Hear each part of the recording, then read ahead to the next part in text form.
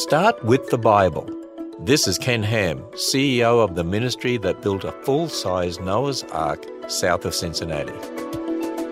Dinosaurs seem like a great mystery to many Christians. They wonder, how do you fit dinosaurs into the Bible? Well, the answer is you don't. Okay, what do I mean?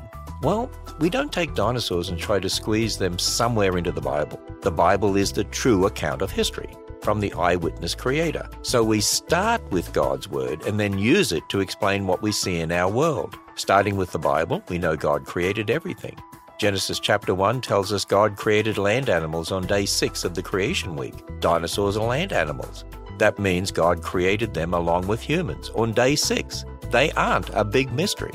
There's so much to learn when you visit us at AnswersRadio.com. Discover the truth about dinosaurs, the age of the earth, creation, evolution, and much more at AnswersRadio.com.